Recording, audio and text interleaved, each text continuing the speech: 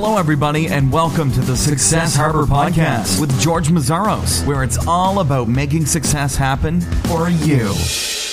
Hi, everyone. This is George Mazzaros with Success Harbor, and I have Josh Pigford with me. Josh is a serial maker of things. He designs and builds things like Baremetrics, which is analytics for your Stripe account. He also created Temper and Pop Survey. Josh had solved design and development problems for companies like Adobe, AOL, Dell, and even a U.S. presidential candidate. Welcome. Thanks for having me on. Thank you for being here, Josh. How did you end up working with companies like Adobe, AOL, and Dell? There's a period of time where I was focused almost completely on kind of consulting, client work, that kind of stuff, and it was always just word of mouth stuff. So a friend of a friend, I was doing a ton of projects, and so I ended up working with a lot of different people. And then over the course of a couple of years, they would move into different roles, and so kind of just through word of mouth, really. And then you were a freelance designer or programmer? Yeah. So I went to school for graphic design, and while I was in college, I kind of picked up the programming side of things out of necessity, and so I would usually do like UI work was what it started off as, and then on the tail end of when I was doing consulting work, it kind of had morphed into this like full stack, I'll design, do the front end and the back end dev for you kind of thing. So from college, you went into a freelancer / consultant role immediately? Correct. There was a 7-week period where I was employed for an interactive design firm in Denver, Colorado, and that was like I was newlywed. So I'm from Mississippi, and my wife and I went to school there, and so we got married 1 week. The next week we moved out to Colorado. The next week after that, I got this job at an interactive firm, and then 7 weeks later, I quit it.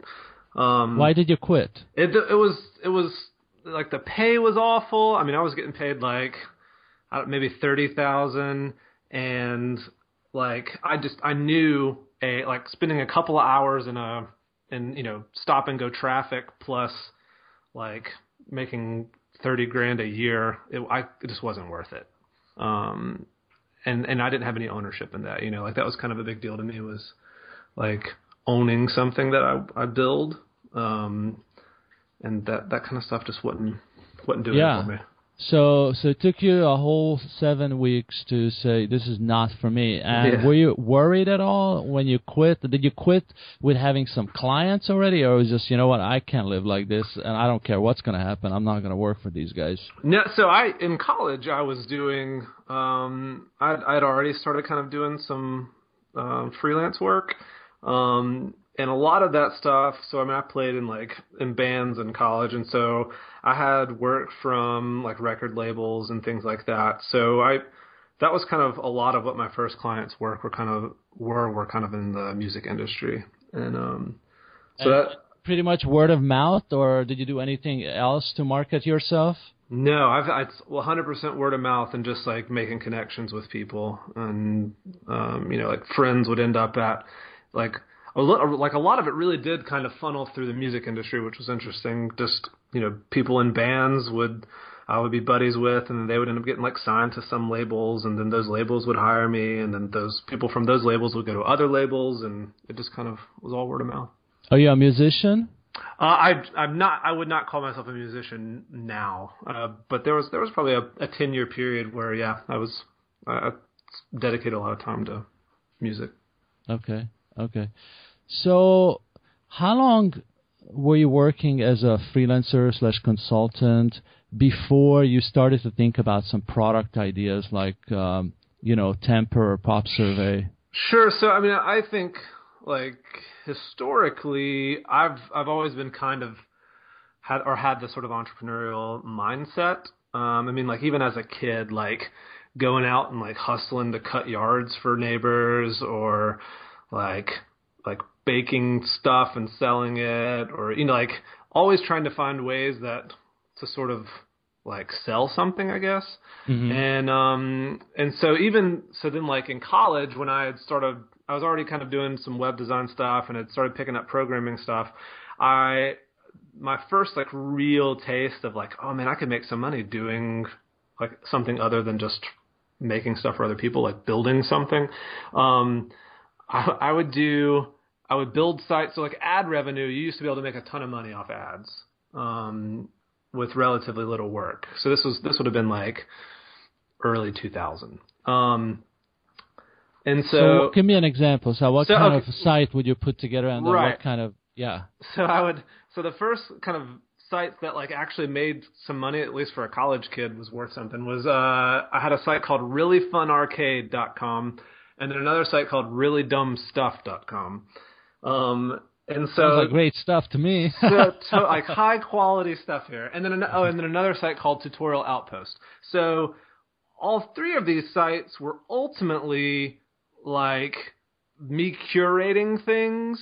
So like Really Fun Arcade was like, like these Flash arcade games were huge, in early 2000s. Like this is, so far before an iPhone or anything like that. And so I would curate, like find all these different games to play and put them in these, different categories and stuff like that. And you could comment on the games that you're playing and things like that. And so, but I would put ads, next to all this stuff. And I mean, I think at one point at the height of it all, I was probably pulling in like anywhere from like $3,000 to $5,000 a month. It's not bad for college. No, it was great for college, So like I have virtually no expenses, so it was awesome. And that's probably like when it like hit me like, and I think that was the big reason that I had no problem leaving that job in Denver after only 7 weeks, was like I'm killing it doing like off ad revenue, which requires almost no work.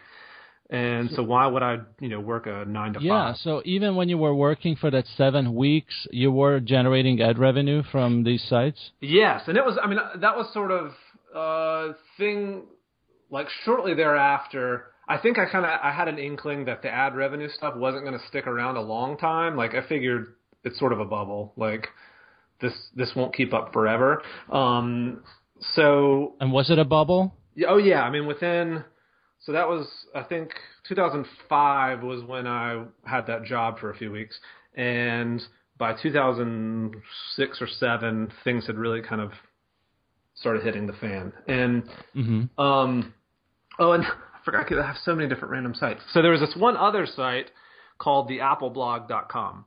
And so this was like my foray into journalism, but still like, I wasn't really doing any of the writing. I had convinced people to write for me. And same thing, it was like ad revenue based. But that ultimately, so sites like Really Fun Arcade and Tutorial Outpost, I ultimately sold those for, I don't know, probably under $10,000 a piece. But then the Apple blog got acquired by a big tech publication called GigaOM. Yeah, I saw that in your angel list profile. So they acquired the Apple blog in 2000. I think it might have been 2008, 2007, 2008. I can't remember exactly. And so like at that point, I think that was a real turning point for me in that like, okay, so this is legit. Like I can build a business. And so how did first of all, how did you find writers? You mentioned you convinced some people to write. How did that happen? So I think it's somewhat unique to the Apple industry as a whole. So people that love Apple are like kind of Apple fanatics. Mm-hmm. And so saying like I will get you free stuff to review in exchange for you writing was an easy way to get started. Now these weren't all like product reviews, but like they were that as sort of payment. They were happy to write about Apple because they already love Apple, and the fact that they got some free, cool like tech gear was sort of that was enough payoff for them. Eventually, it moved into like I was cutting checks every month for these people, but to start off, like I had probably a dozen people writing for me with zero overhead as far as like me having to pay them goes. And then selling the Apple blog, did you actually reach out to somebody, or this company just found you basically? So they knew about me. So the Apple blog had started gaining pretty good steam. I mean, it was it was one of the bigger sort of Apple-related sites at the time. And so they were familiar with it already. And then we had a mutual friend who ultimately made the intro. And then within a few weeks of that intro, it was a done deal. Okay. And what happened when you sold it? Did you stop doing stuff for a while, or did you continue? What was the impact on your life? So as part of that sale, I was on board for a couple of years and sort of helping build it. And so I was on board there for a couple of years while still doing, I was building other products at the same time, and still doing a little bit of random consulting work. And so I was juggling a bunch of different stuff at the time. That wasn't taking up all my time. So when were you actually start to build products? And why? How did you get into that whole thing? So my first, what I would call a product, or at least a web service kind of thing, was back in 2000, we'll say, probably 2006, 2007. So, and I had another business called Fugitive Toys. So this was an e-commerce site my wife and I ran. We had we sold actual toys. These are collectible art toys kind of thing. So we sold these out of our house. We had a basement full of these collectible toys. And as part of that, I was always ordering product from a lot of times overseas. And so I wanted to track all of those packages to figure out kind of where they were. So I built this package tracking application. I was going to keep it internal and then ultimately decided to just put it out there and see if anybody wanted it. So this is called Track the Pack. And so I built that for myself and then, eventually let other people start signing up for it. And then eventually I turned into this sort of commercial thing. So other e-commerce sites could offer package tracking on their site. So instead of sending someone to UPS or FedEx or something like that, they could just give the package tracking information directly to their customers on their site. And that didn't do great from a business perspective, but that was one of those sort of my first taste as far as an actual sort of software as a service kind of thing. And how many people actually or businesses ended up using it approximately? Let me see.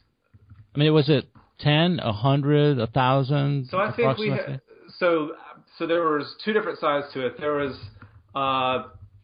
were personal, this would be a consumer focused thing. And then there was a commercial side, a B2B kind of thing. On the consumer side, there were, I think, 20 or 30,000 free users. These are just people not paying anything.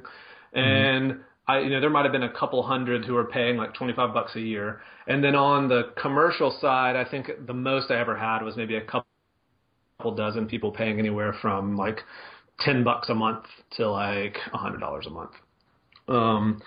And so, it wasn't making anything significant. And so it ultimately I shut it down a couple of years back. Okay. And when did you start or get the idea for Pop Survey? So Pop Survey is an interesting story. I actually was consulting at the time. This was 2010, I think. And ultimately came on board with Pop Survey as the developer on it. So I was getting the guys who initially had the idea, I was getting paid as just a freelance developer. And then by the time we launched it, I had moved into this co-founder / CEO role. Mm-hmm. And so I did that. That's kind of how that changed. In 2011, I officially moved into the co-founder CEO role. And so that's how I moved into that. And then Temper was an offshoot of Pop Survey that we kind of came up with, I guess about a year and a half ago. But it's part of the same company as far as Pop Survey, the company. Yeah, I really like about Temper, that it has that, the smiley face, because I don't know if you can maybe describe it quickly, so those people in the audience that don't know, and then I'll talk about that. But how does Temper work?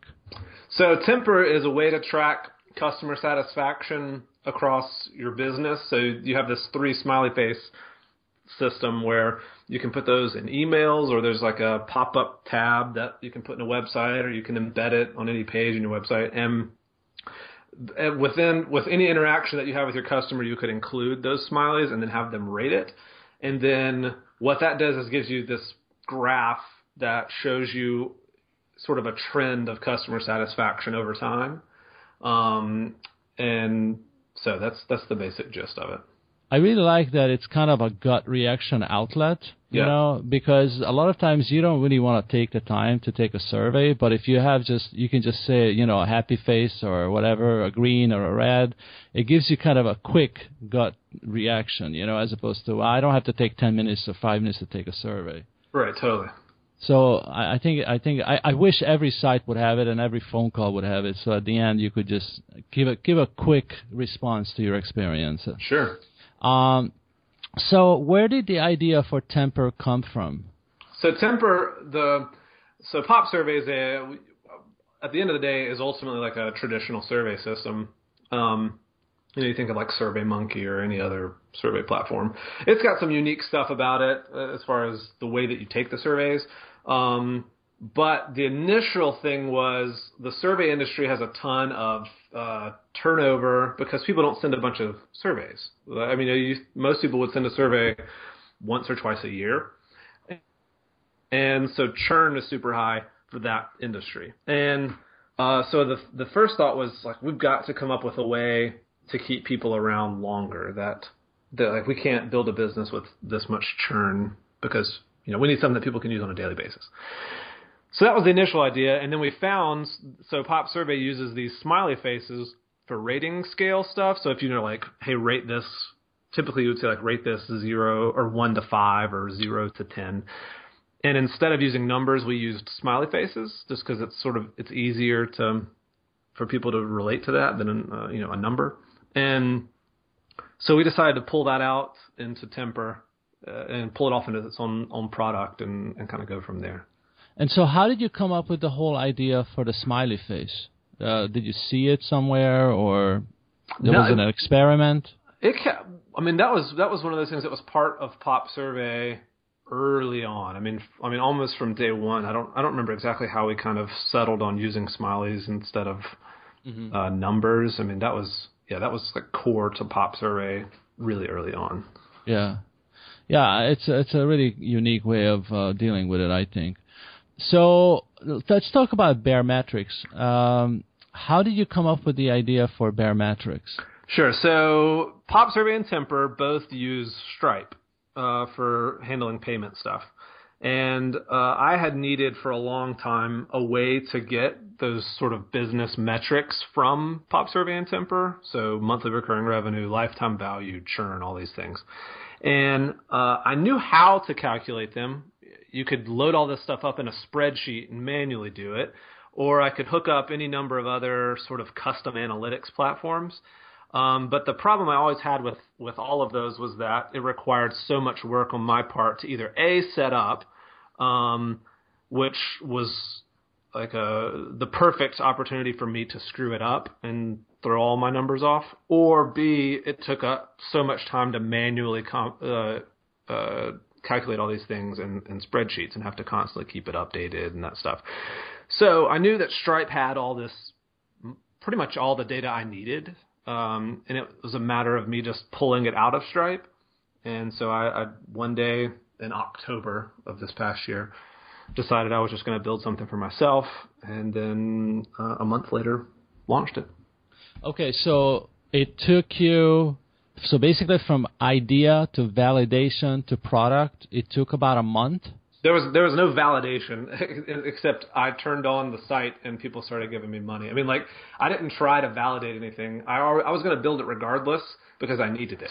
And kind of a scratch your own itch? 100% that. Yeah, totally. Like, I was, the week before I launched it, I was very close to not launching it at all because I was talking to my wife like before I launched it, like saying like, I don't need a third SaaS product to manage. Like this is already out of hand. I don't need any more stuff on my plate. And but ultimately, like after I started talking to some other buddies who also have SaaS businesses and use Stripe, it was like, they were all like, oh, I want this. Like, well, okay. So I decided to go ahead and just push it out the door, and it hit a nerve. So let's talk about marketing and building, customer base for Baremetrics and PopSurvey and Temper. I wonder if you could compare the two. Was it the same? Did you have the same marketing strategy? How is the two experiences different? They're really very, very different. PopSurvey and Temper, the problem with them is they, like those markets, well, so PopSurvey's market is super competitive. I mean, if you say online surveys to anyone, what do you think of? You think of SurveyMonkey. Mm-hmm. And so that's an extremely hard market to compete in. And then the Temper thing, the problem there is like it's a solution looking for a problem. There aren't people who are looking for customer satisfaction tracking tools. Mm-hmm. That's just not a problem. Like when people see it, they're like, oh, okay, cool. I would love to have that info. But it's not solving some major pain for them. And so those are very hard products to sell. Whereas Baremetrics is an instant sell for most people. Like if you use Stripe, that Stripe doesn't have great analytics in their dashboard as it is. So you see, okay, I can click one button and get all these metrics. Yeah, absolutely, I'll pay for that. And so I don't have to do so much work trying to convince people that they should sign up or pay for it. That's the major difference. Yeah, it's funny because I interviewed the CEO of Listly, and he told me the same thing, that if the product doesn't sell itself, then there is something wrong with the product. And not 100% itself, but he says, that it has to pull itself forward, and it sounds like Baremetrics is doing that, as opposed to PopSurvey is all about you guys have to sell it and compete in a super highly competitive area. Sure, and the market's really different too. So like PopSurvey is super focused on like the marketer person kind of, or the researcher within a company, whereas and a lot of times they have to get permission to spend the money that they need to for PopSurvey, whereas Baremetrics is targeted at the business owner really, and they're happy to, like, they need this information desperately, and a lot of them are already spending a ton of time manually doing it themselves, and so the prospect of them being able to get this stuff with no work is a huge selling point. And how many people are using your products? So starting with Baremetrics today. Sure. So Baremetrics current customer count 220 or something like that. So that's all paying. We don't have a free plan, so that's all paying customers. Why no free plan? How did you decide that? So it comes down to value, right? So a lot of times the reason for a freemium sort of business model or pricing plan setup is that you need to use that as a time for people to realize the value that they're getting. So let them kind of see some of the tool, try it out, and then hopefully they'll eventually upgrade to a paying plan. For Baremetrics, it's kind of instant. I mean, there's this small window of time where we have to pull in all of your Stripe data and kind of generate it for the first time. But for all practical purposes, it's instant. There's not this setup period where you have to do a lot of work. That's another reason for people to have free plans is a lot of times there's a lot of setup work involved to get people onboarded. And again, like Baremetrics there's not that. It's instant value. And so for me, I mean, if your business is offering another business value, there's no reason that someone shouldn't be paying for it. But legit businesses that you want for customers don't have a problem paying for things that solve problems for them. And some would not even want it free. I even heard people say, if it's free, I don't want it because you either go out of business or there's something wrong with it. Well, and it's like positioning the value that you're offering, right? So if you position yourself as the free product, well, if it's free, then it's probably not doing a lot. if something's worth something, then you charge for it. Now, not everybody has that mindset, and people who are early on in their businesses and aren't making much money tend to have this sort of, oh, I'm not going to pay for that. Well, it's just because they don't have any money. So businesses that have money have no problem paying for things. Yeah, and it saves them time, and that's what it does. Baremetrics. I think I heard somebody say they love this product so much they want to kiss you on the mouth. I forgot the name of the person, but when you hear that, that's a good sign. That's a real good sign. Totally. So how about Pop Survey and Temper? How many users are using those apps? I don't know off the top of my head. Honestly, like both those products were in the process of selling. Mm-hmm. So those are sort of on autopilot at this point. I'm 100% focused on Baremetrics. Mm-hmm. So I'm not, honestly, don't even know off the top of my head on those products. Okay.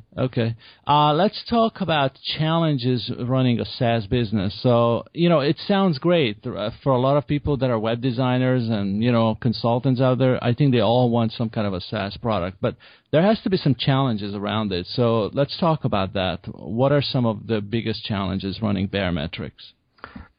Biggest challenge is probably, I think right now the biggest problem we have, and this is sort of unique to the sort of a metrics analytics world, is helping people know what to do with their metrics or what the metrics mean. Like you can tell them what the lifetime value of a customer is, but what do they do with that? Like how does that have an impact on their business? Just having the knowledge of what the LTV is. So we've been doing a lot of educating people. So I started this SaaS Metrics Academy thing to help people know what to do with the metrics and how they can improve them and those kind of things. So there's so much stuff that we still have work to do in that regard. But that's a big... Do you tell them if the lifetime value of the customer is like $1,000, then you can spend this much to acquire a new customer, and this is why type of thing? And yeah, totally. Video? Mm-hmm. It's that kind of stuff. Here's LTV is so important because it basically determines what you can spend on customer acquisition. And there's just all sorts of that kind of stuff to just help them know what to do with it better. And so that's a unique problem to us. But I think a lot of SaaS businesses in general have some common problems. And I think a lot of that has to do with, one, I think most SaaS products aren't solving real problems, and that's why most of them fail. But then at the same time, even if they are solving a real problem, most people are really bad at selling things or marketing those things. So they're not good at conveying what pain is actually being solved. And I think that ends up being the downfall of a lot of products. What about churn? Has that been an issue for you with Baremetrics? Yeah, so there's user churn and revenue churn. User churn doesn't bother me that much. The number of customers we have isn't huge, so there's not this big sample set. So, a couple people cancel and it throws the percentage off a lot, and so the user churn doesn't bother me. I don't pay attention to it that much. Revenue churn bothers me some because that's what affects how much. If I've got a lot of revenue churn, or if revenue churn outpaces MRR growth, then you end up losing money, and so that's when it's higher than I want it to be now, but at the same time, the business is only 7-8 months old. So we've spent a lot of time trying to figure out exactly what customers want long term. And I think we're on the right track in that regard. So you have a product. You tried other products. You mentioned several of them. And it looks like Baremetrics is different. It looks like it's just a little bit easier, takes off a little bit more easily than these others. How long do you think we should, if somebody has a similar product or try something, how long before you should say, it's time for me to try something else? Sure. I wrote about this. Well, actually, I gave a talk about this back in April, I think, at a conference called Bacon Biz in Philadelphia, talking about the 4 signs that your business is dying, I think is what it's called. And so I gave a few different metrics there that I think kind of help drive or should be an indicator of when things might not be looking so hot and you should move on to something else. And I'm trying to think what some of those are off the top of my head. Some of those are like, so if you're a year in and your monthly recurring revenue is less than $2,000. So for a lot of people, you don't even know what's a normal number, what's a normal, after a year, how much money should I be making? And that varies a lot from person to person, obviously. But at the same time, take that $2,000 in recurring revenue after a year. If you're not able to make more than that after that much time, chances are you're not solving a big enough problem. Mm-hmm. And so I think those kinds of things, like checking into your metrics and knowing, okay, these things are sort of, you can't overcome them. So things like if the average revenue per user is less than $20, like you're not making much money on a per customer basis. And if you can't get that higher, you're going to have a really hard time building a business, because if you're only making a few bucks per customer, you have to have so many customers to be able to make a legitimate business. Or if you have really high churn, like if it's over 25%, then you're bleeding out a quarter of your customers every month, and that you can't possibly grow fast enough to overcome that. And so just looking into your metrics and sort of being honest with yourself that there are easier things to tackle, more profitable ideas than what you're currently working on, I think requires, you have to kind of get out of the tunnel vision that it's easy to have. And it's a good thing to move on too, right? I mean, Absolutely. It's a bad thing to just grab onto stuff when you're going down with it, right? So it's actually a good thing if you can realize that, I'm a year in, these are the metrics and they're not working. I need to look elsewhere. Totally. And I think in some cases, it's just you might not be the right person for the job. So Pop Survey and Temper, in the process of working on selling those, it's not that those are inherently bad businesses. It's that I don't personally have the right expertise to keep running them and grow them. There's somebody else who would likely have more interest in that, or have certain skill sets that I don't have for those kinds of industries and those kinds of businesses. And so it's not that those necessarily need to be just shut down. It's that somebody else might be better for it. And, I think each person brings a certain skill set to the table. And so working on things that kind of play into your skill sets, I think also is a big deal. Yeah, I mean, I actually sold a business that is running fine now, but it just was not the right business for me, and it's a successful business today, Totally. But I had to, this is not for me. I hate it. Here, take it. And I sold it, and it's all good, So instead of trying to become somebody you are not, I think it's a good thing to do. We're like at 30 minutes or so, I have like 2 more questions. Do you have time for that? Absolutely. Go ahead. So I have a few entrepreneurial questions. What is the most important thing for an entrepreneur to do during the first months of being in business, in your opinion? What should they focus on? Shipping something. So I think most people get caught up in the building a product or trying to do this sort of weird validation thing, like trying to figure out if anybody will pay for their product before they have a product. And I think people spend too much time trying to mitigate risk. And the fact is, like, being an entrepreneur it's just risky. And the sooner you can get something out the door and actually get a feel for if anybody will pay for that, the sooner you can either say, yeah, this is a great idea, or no, let me move on. And I think in those first few months, people get misled by things like having this landing page that collects email addresses, and they get 1,000 email addresses, and they've somehow convinced themselves that validates their business idea. But nobody ever gave them $1, So you can't. So it ends up they get misled. They go down the wrong path based on some weird bad validation technique, and they waste their time. So I think it's extremely important to ship a product that people will pay for and figure out if people will pay for it. If they won't, you should keep trying something else.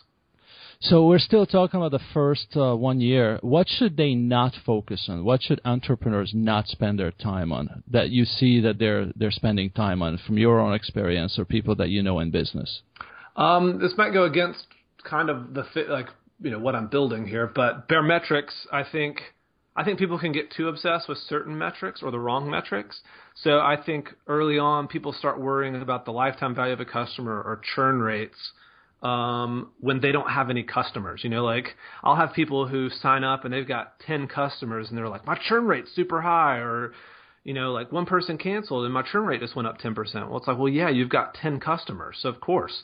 So they focus on these numbers that at the stage of their business do not matter one bit. So for Baremetrics, the focus, especially the first few months, was 100% on MRR, so the monthly recurring revenue. That's the only thing that I worried about from a metric standpoint, because that's what let me stay in business. Yeah.